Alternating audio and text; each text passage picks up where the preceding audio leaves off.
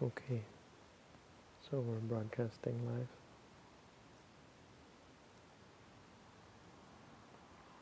Try to get up a little bit of Dhamma every day from now on.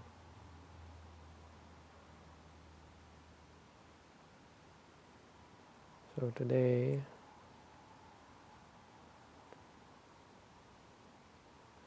I thought I'd talk about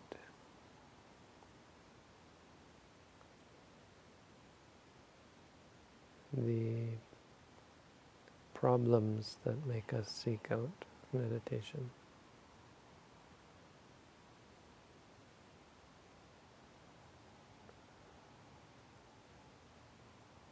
In Buddhism, we talk about three problems.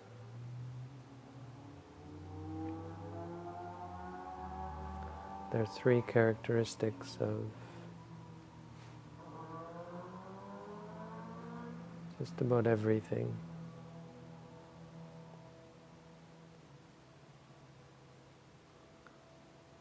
Almost everything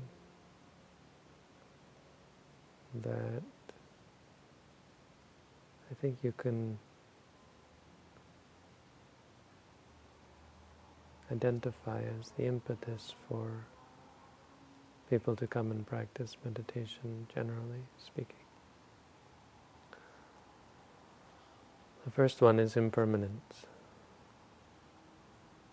That in our lives we have to deal with change or the threat of change, the instability of the world around us. So either we've suffered from change, we've lost something, or we've acquired something.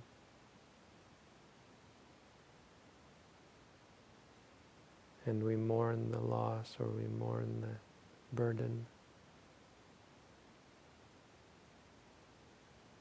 And this upsets us.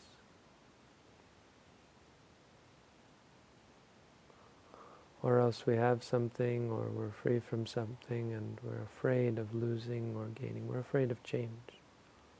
We fear the future.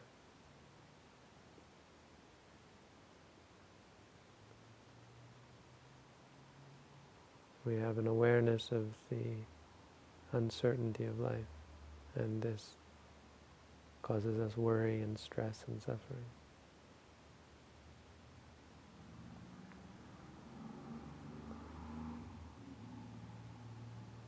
And so as a result, we come to practice meditation. We search the world and we are unable to find stability. We're looking for stability, and we take on meditation as a means of attaining some sort of stability. Not everyone does this. Others will seek out stability elsewhere.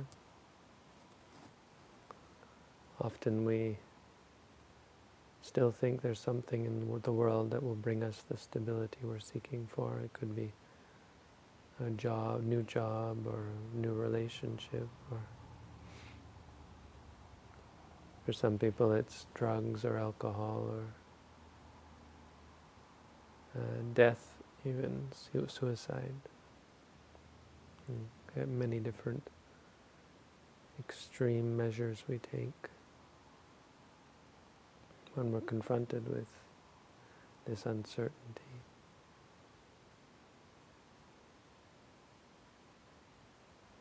The second characteristic is suffering. So sometimes we suffer. We might have great pain or sadness.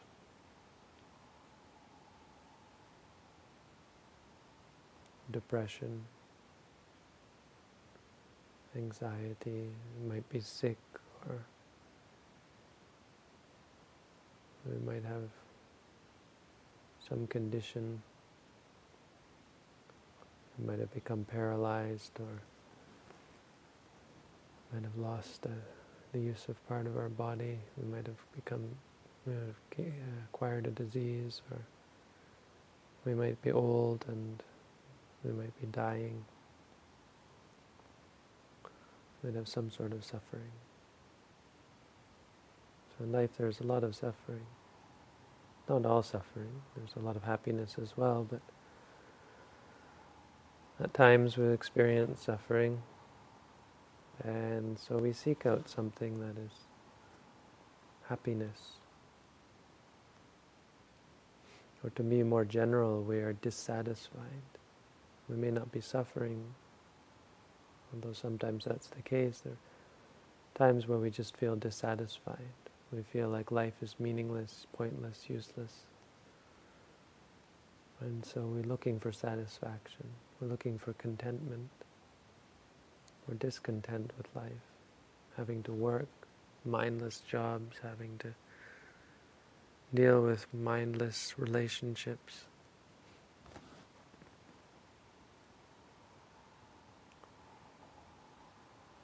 Having to deal with our own minds. Dissatisfied with our own minds, our own bodies, our own selves. And so we seek out satisfaction. Meditation is a way for us to find this sort of satisfaction.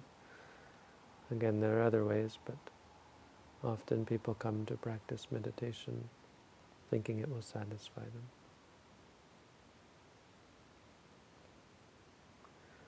The third characteristic is non-self.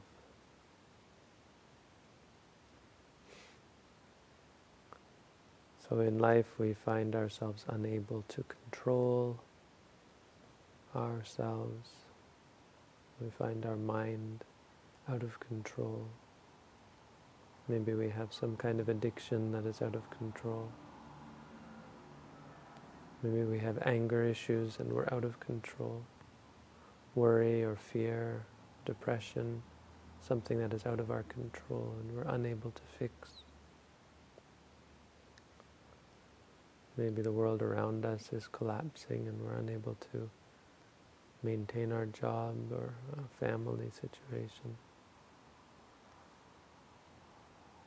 So we're looking for control, looking to find a way to get a hold of ourselves, a way to regain the control that we've lost. Maybe we've lost ourselves and we don't know who we are. And so we come to practice meditation to find ourselves, to find out who we are, and to gain a sense of control, sense of self, sense of identity. We realize we can't, or we lose things, or that we hold precious, or we find ourselves changing in ways that we don't like. And so we want to regain a sense of identity and figure out who we are and get rid of some of the things that we don't want to be.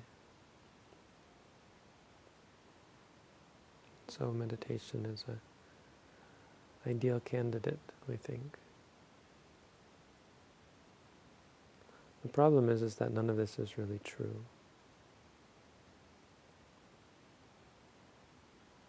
Meaning,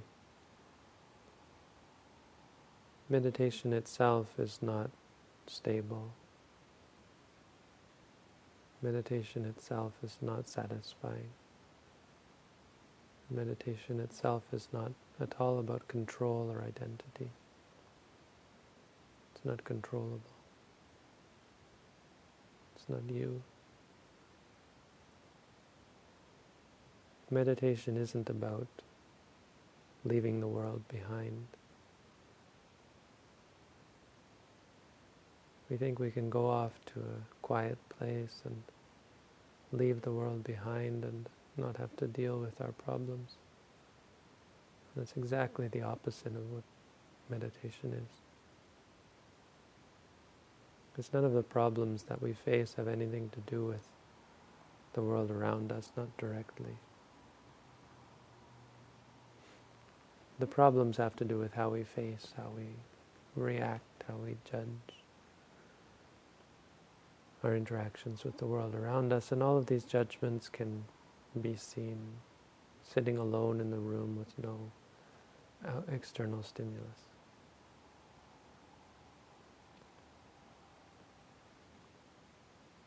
Meditation is like a laboratory where you're going to experiment on yourself. You're going to examine yourself and observe the nature of you as a being, as an entity.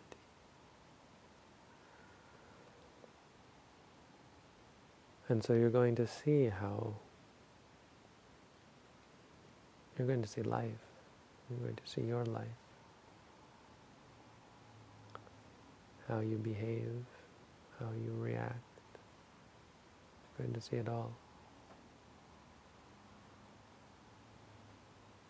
Meditation doesn't take you away from your problems. It dissects them, breaks them up into pieces, and shows you what's going on behind the scenes. So you can expect your meditation to be unstable. Watching the stomach, you think the goal is to observe the stomach rising and falling smoothly. This is not at all the case. The rising and falling is a perfect example of how the world is not stable, how reality is not predictable.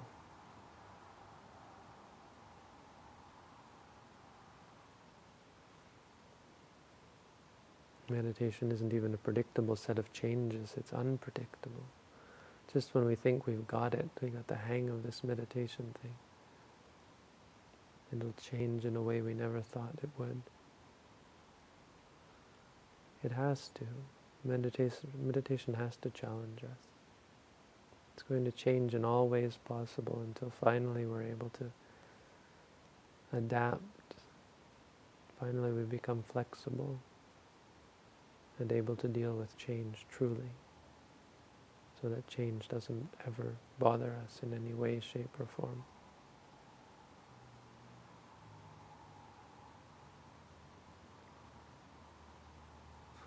We should expect meditation to be uncomfortable, unsatisfying.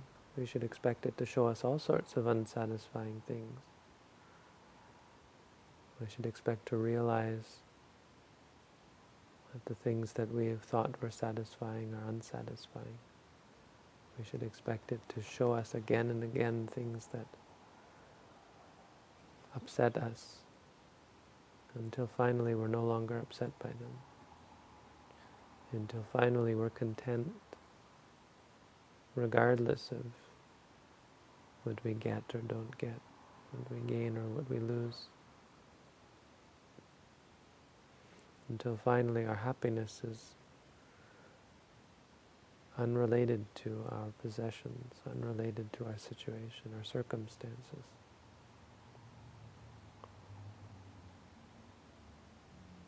Our peace of mind is not perturbed by the stimuli of the world around us.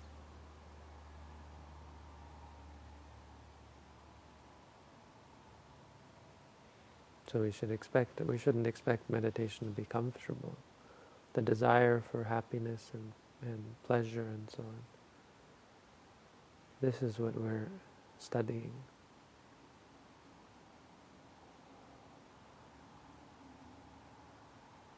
This is what we're meditating on. This is what we're working on, to become content, because true contentment can't exist in the face of wants and needs and hopes and desires. You can never be content when you still want things, and getting what you want doesn't cure the want. It actually feeds it, leads to more and greater want. And so we can never be content this way.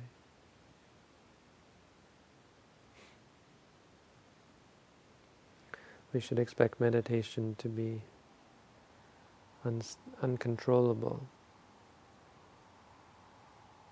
We think meditation is about controlling your mind, not to think, not to feel, not to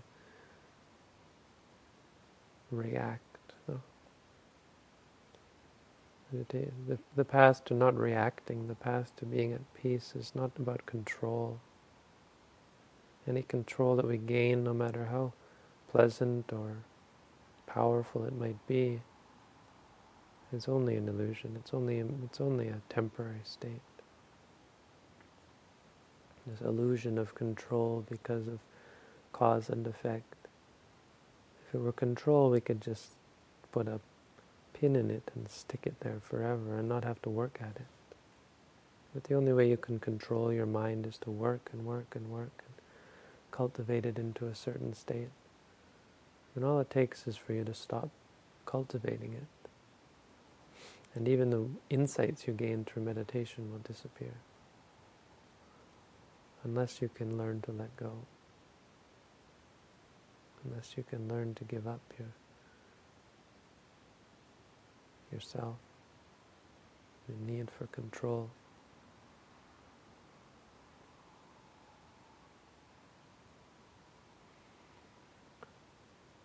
The idea is for us to see how out of control our minds are, how out of control the world around us is, and the world inside of us is. This is the idea. Meditation is supposed to be unpleasant, unsatisfying, uncontrollable, impermanent, unstable, all of these things. Why? Because it's showing us this about the world. It's showing us what's wrong with the world. Why is the world causing us suffering? Why is it unsatisfying? Why aren't we already at peace with ourselves? This is what it's showing us. It's giving us an answer to the question why. It's showing us the building blocks of our experience, of our reality. And that's where the cure lies. With this wisdom, this insight that comes from meditation. Not from finding something that's going to please us or satisfy us, that we can rest upon.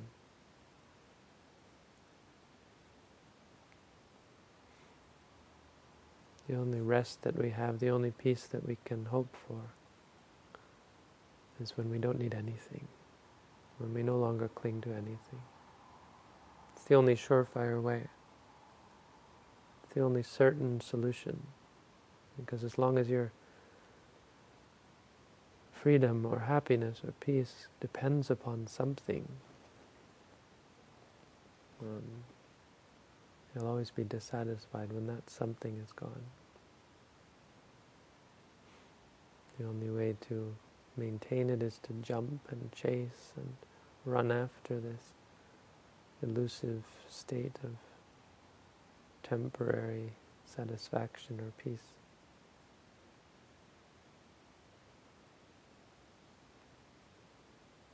In Buddhism we talk about something called nirvana or nibbana. And so we think, well, that's something I should chase after or run after. And in a sense you'd be right, but chasing and running doesn't lead to nibbana, lead to nirvana. Nirvana is the state of not clinging. It's maybe not fair to say because we're not always clinging. Nirvana is freedom from suffering. It is true freedom from suffering. But the path to nibbana or nirvana is to let go of everything, because nirvana isn't really a thing. It's freedom. Freedom from all the suffering that comes from clinging, from expecting, from wanting, from identifying with anything.